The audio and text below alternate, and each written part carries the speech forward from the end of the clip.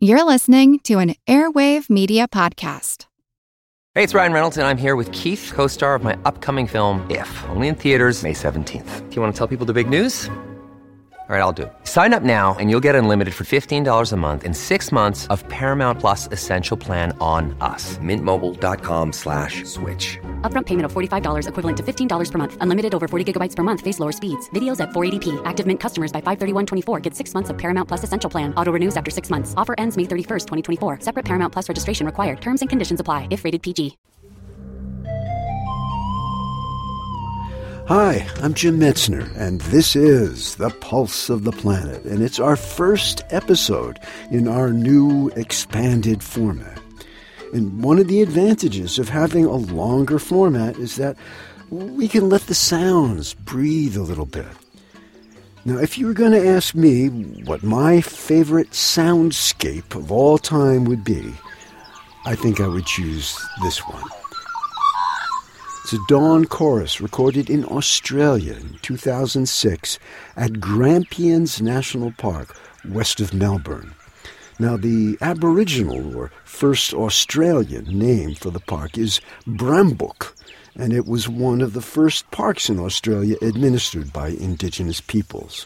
Now, standing in a meadow near a grove of trees as I was making this recording, a group of kangaroos came by to check me out. Now, they didn't make any sounds, but I can assure you it was surreal to be surrounded by kangaroos. Most of us, including me, are not used to listening to pure sound for extended periods of time. Music, yes, but not soundscapes. So, can we try, as an experiment, to push the envelope a little bit? Here's just a few minutes of a very rich tapestry of birdsong, and see what captures your attention and when you tune out, if you do. One thing to listen for at about 45 seconds into the recording is a flyby, a bird's flyby. It's a beautiful moment. Here we go.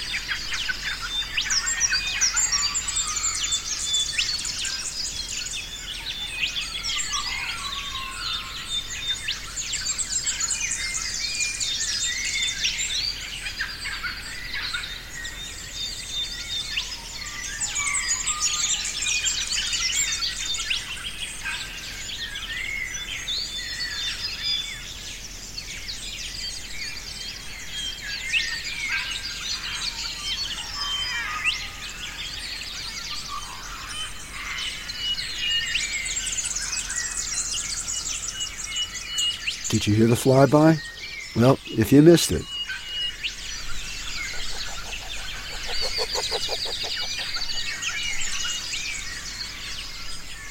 now, for me, it's the changes that seem to grab my attention, as if there's a different part of the orchestra that's joining in at different moments.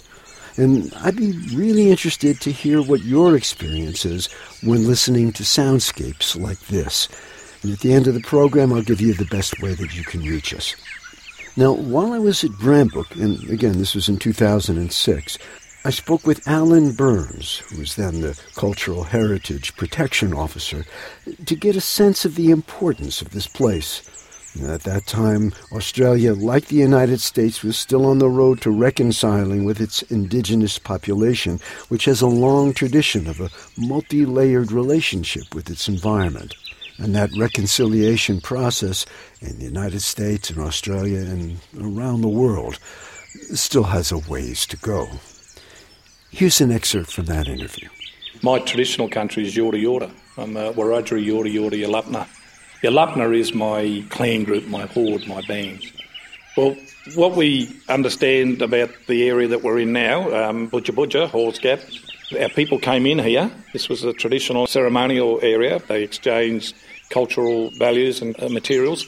The story is that no one actually lived in here. This was a significant place for ceremonial and initiation. And the rock art around here, which is the most significant rock art in southeastern Australia, we can't interpret what the rock art is, but we know that these places had very significant roles, and they were only used for ceremonial reasons. Well, I guess the most significant story for this whole region is the story of Bunjil, who was our creator. There's a particular shelter not too far away from here that is called Bunjil Shelter, and this is where he lived, and he created the Garryoid Grampians, and he created this whole area. And the story goes that he looked around after he created the Garryoid Grampians range, and he was happy with what he saw, so he went up into the sky. He changed into an eagle. He went up, had a look and saw what he liked, and decided that he liked what he saw, so now he went up and he's created the stars, the moon, and everything that we have today.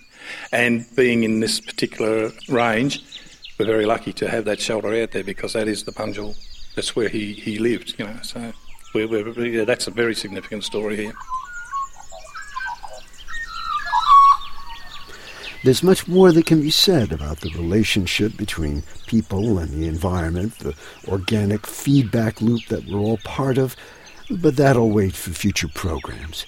In the meantime, if you want to participate in our little feedback loop, send in any questions or comments of your experiences in listening by clicking on the contact link on our website, pulseplanet.com. My thanks to Alan Burns and the staff at the Bramble Cultural Centre in Australia. In upcoming episodes, we're going to be featuring the work of some of the finest sound recordists in the world, with stories and amazing sounds from the Arctic, the Amazon, and places closer to home. Until then, I'm Jim Metzner, and this is The Pulse of the Planet.